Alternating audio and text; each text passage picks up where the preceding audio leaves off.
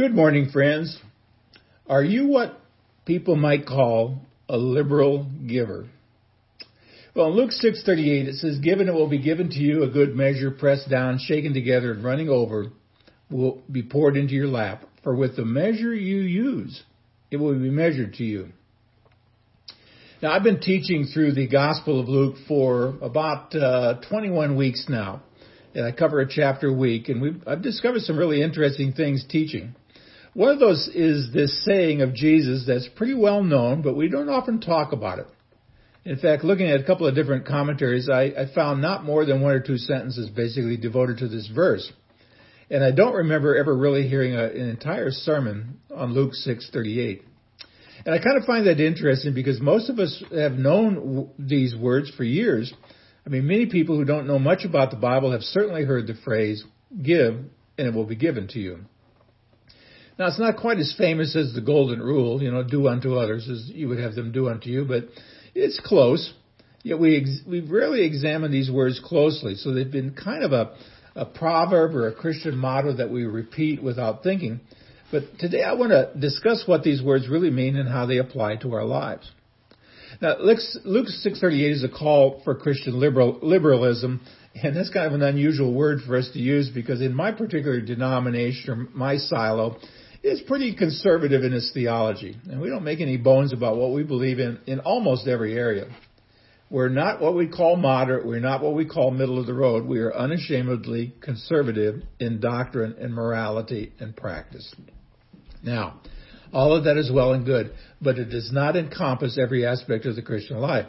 There are times and places where liberalism ought to be the rule, and one of those, I think, is in Christian stewardship. In our text, Jesus calls his disciples to be liberals in the area of giving. Well, let's take a look at the background of this promise, and it kind of helps you to know that this is part of the famous Sermon on the Mount. Now, you can find a much longer version in Matthew chapters 5, 6, and 7. The shorter version is found here in Luke 6. Now, our text is part of the larger section that begins in verse 27, stretches all the way through verse 38. Now, all 12 verses here deal with the area of human relationships, especially how to get along with difficult people. You might want to read that one. He might call this section Love in Action or Christian Kindness. It's love your enemies, do good to those who hate you, bless those who curse you, pray for those who mistreat you, give to everyone who asks you. And his teaching climaxes with the golden rule, do unto others as you would have them do to you. Now, in Jewish law, this was often found in the negative. They would say, do not do to others what you do not want done to you. However, by Jesus stating the command positively, he offered a revolutionary kind of proactive way of treating other people. We're not simply to avoid retaliation. We're to treat other people as we want to be treated. And the next few verses give us 5 reasons for these commands. He said, you must go beyond what sinners do. You'll win a great reward from God. You'll prove to be sons of God. You'll reflect God's character. You'll be treated as you treat others. Now that brings us to our key verse.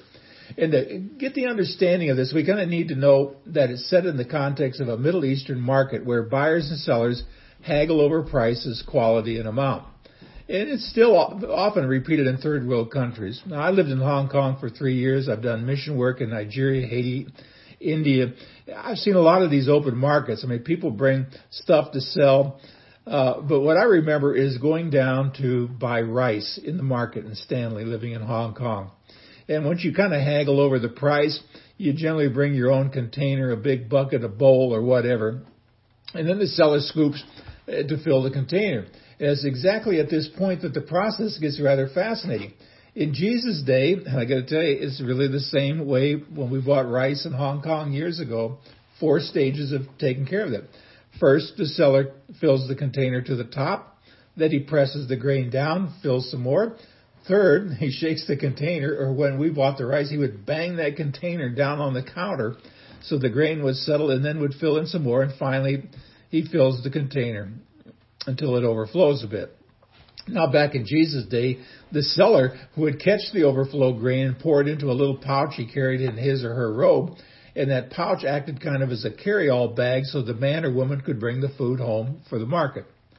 Now, in short, Jesus is describing a situation that took place every time somebody went to shop. Now, it's pretty unusual for us to do that today because everything we go to is already measured, sealed, and wrapped in shrink wrap. It's also got a label on the outside that says something like content sold by weight, not by volume. But in Jesus' day, grain was sold by volume and not by weight. And that's why the verse mentions that the grain was pressed down and shaken together. Now, with that as background, we might ask this very simple question. What precisely is Jesus teaching us here about Christian giving, Christian stewardship? Now, I think there are two pretty simple answers to that question. When you give, He gives back to you. And God uses the same measure you use, or to put it in modern day vernacular, if you're going to be stingy, God's going to appear to be stingy in return. If you're generous, God will be generous in return. Now, before I go any further, let me say that I realize this teaching is not often heard in conservative circles. And for various reasons, this teaching is more likely to be found in other kinds of evangelical churches, and then it gets way into this stuff we call prosperity gospel, but I'm not going there today. Now, you may in fact wonder if I'm interpreting this verse correctly. But before you jump to any conclusions, let's take a look at the most famous teaching in the New Testament regarding Christian giving. You find it in 2 Corinthians chapter 9, verses 6 to 11. This is Paul speaking. He says, "Remember this, whoever sows sparingly will also reap sparingly, and whoever sows generously will also reap generously." Now, I got to tell you, that's a principle drawn from the farm. He goes on, "Sow a little, reap a little, sow a lot, reap a lot. Each man should give what he has decided in his heart to give, not reluctantly or under compulsion, for God loves a cheerful giver." Greek word for cheerful, hilaros, hilarious. God loves a laughing in the aisles kind of giver. Now, that's the application of all of us. Now, when your worship assembly takes the offering, they don't put a gun to your head as the plates or the buckets are passed. That'd be illegal, wouldn't be very ethical. And by the way, the church I attend doesn't even take an offering during the course of the worship service. Now, there are places when you enter where you can just drop your offering in. See, we want people to give because they want to, not because they have to. Now, Paul goes on and he says, "And God is able to make all grace abound to you, so that in all things, at all times, having all that you need, you will abound in every good work." Now, did you notice 4 alls in one verse? All grace, all things, all times, all that you need. That's the source, the extent, the duration, and the result. Now, this is God's promise to those who dare to become generous givers. You're going to have everything you need. Maybe not everything you want, but God will not let generous givers go unrewarded. As it's written, He has scattered abroad His gifts to the poor. His righteousness endures forever. Now, He who supplies seed to the sower, bread for food, will also supply and increase your store of seed and will enlarge your harvest of your righteousness. You'll be made rich in every way. That's what He goes on to say. Now, have you ever been someplace where you heard an appeal for money and you felt like you wanted to give? I've been to a few places like that, but you just thought at the time, I can't really afford to do that. Now, maybe the call came from a missionary you respect, or from a school you support, or from a church you greatly love. Maybe you know of a need you wish to do, you could do something. And what do you do when you're running short on money, but you see a need and you want to get involved? Now, I think the answer is pretty clear. You give whatever you can. You just trust God to take care of you. It may not be a lot. It might be pretty small. The amount doesn't really matter. What matters is the attitude of the heart.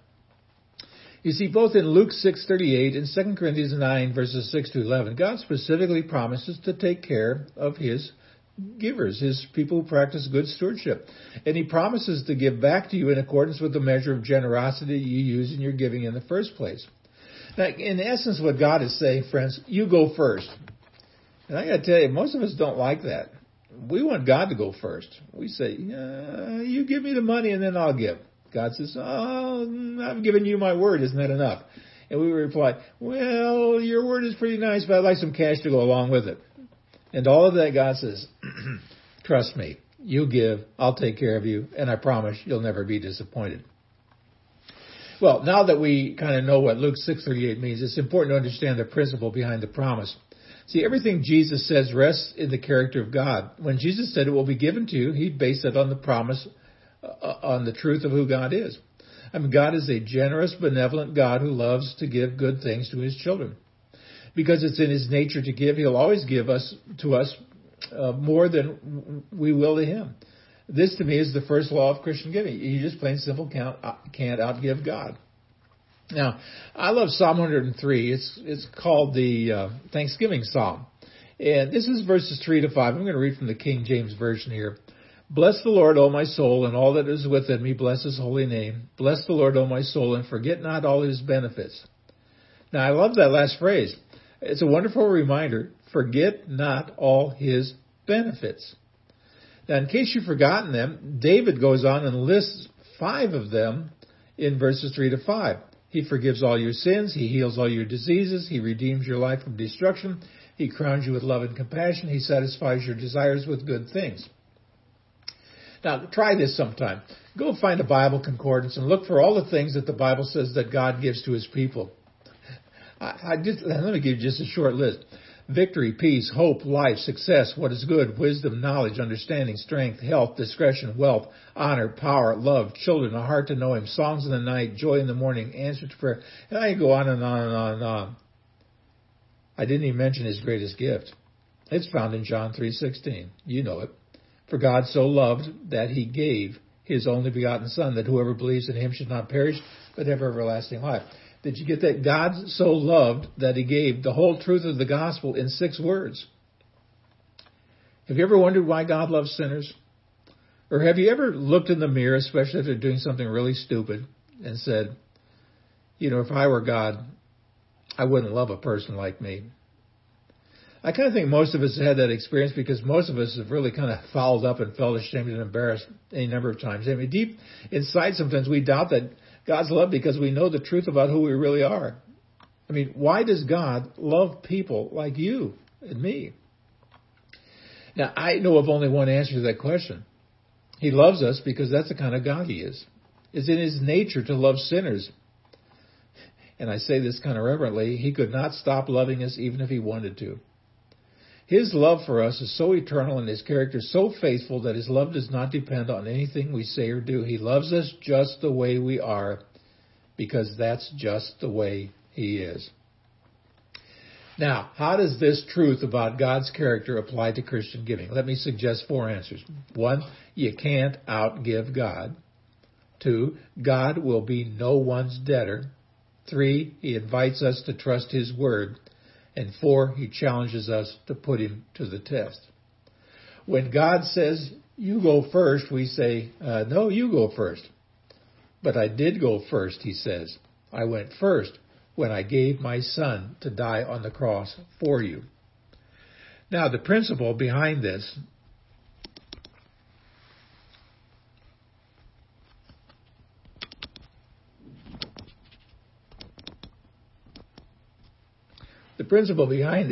sorry for the momentary loss here. The truth behind the principle is there's one final area that must be addressed. The truth behind the principle that you can't outgive God. Now, in the last couple of years, I've become convinced that this truth is the central issue of life. Now, I'm speaking of the goodness of God, and it comes from a question I've been asked a lot. What has God been teaching you lately? Well, that's not an easy question under any circumstances. So what's my answer? Well, my answer is I've been learning a lot lately that I've still got a lot to learn about God. Now, even though I've been in the ministry in one form or another for 50 plus years, there's so much I still don't know about God.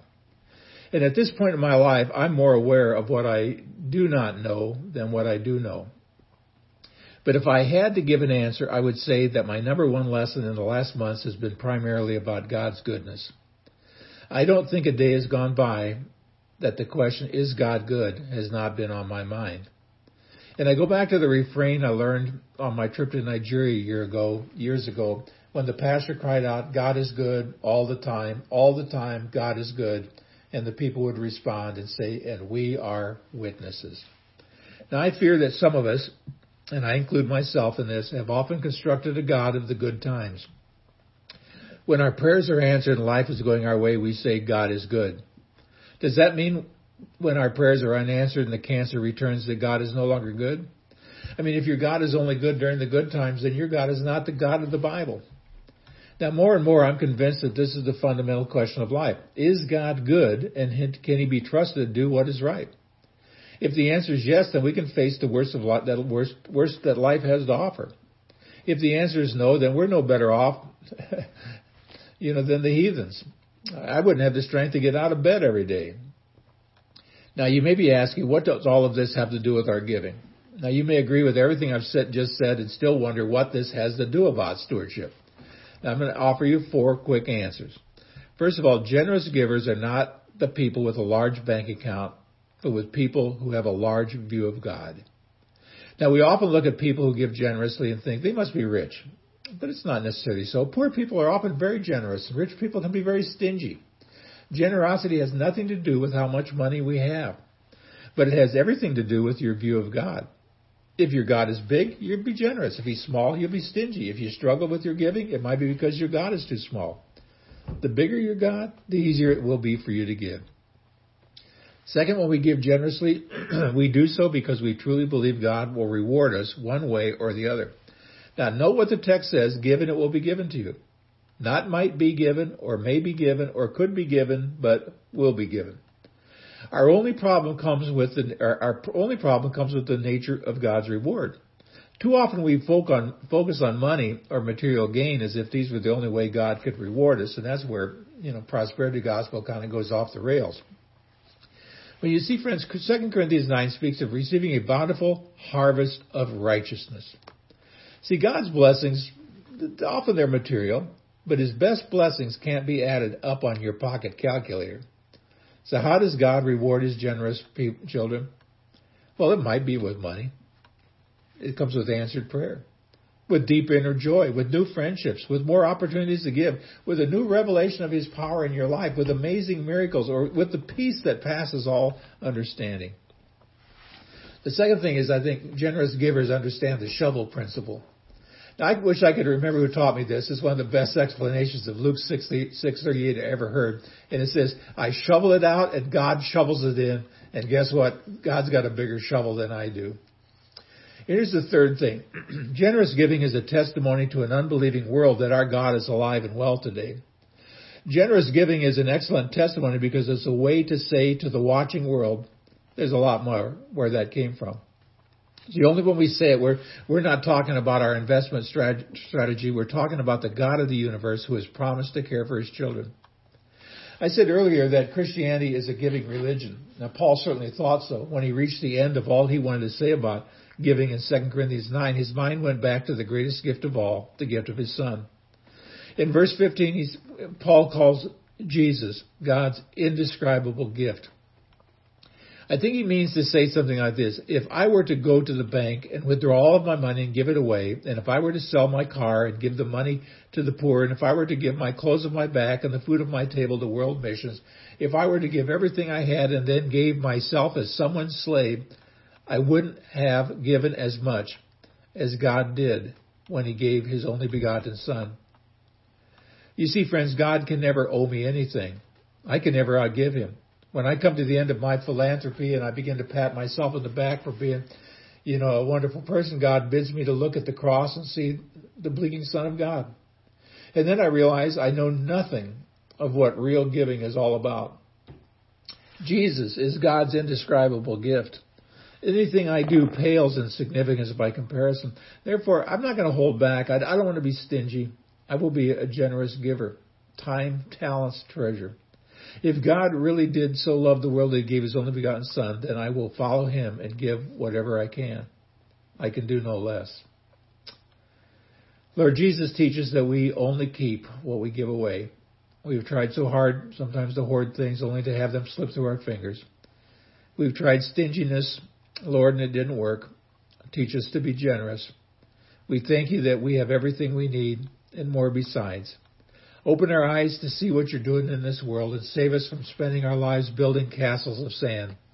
Help us to give as you did, bleeding and dying for us. In Jesus' name, amen. Until next time, friends, see the vision, live the mission, and feel the passion. God bless.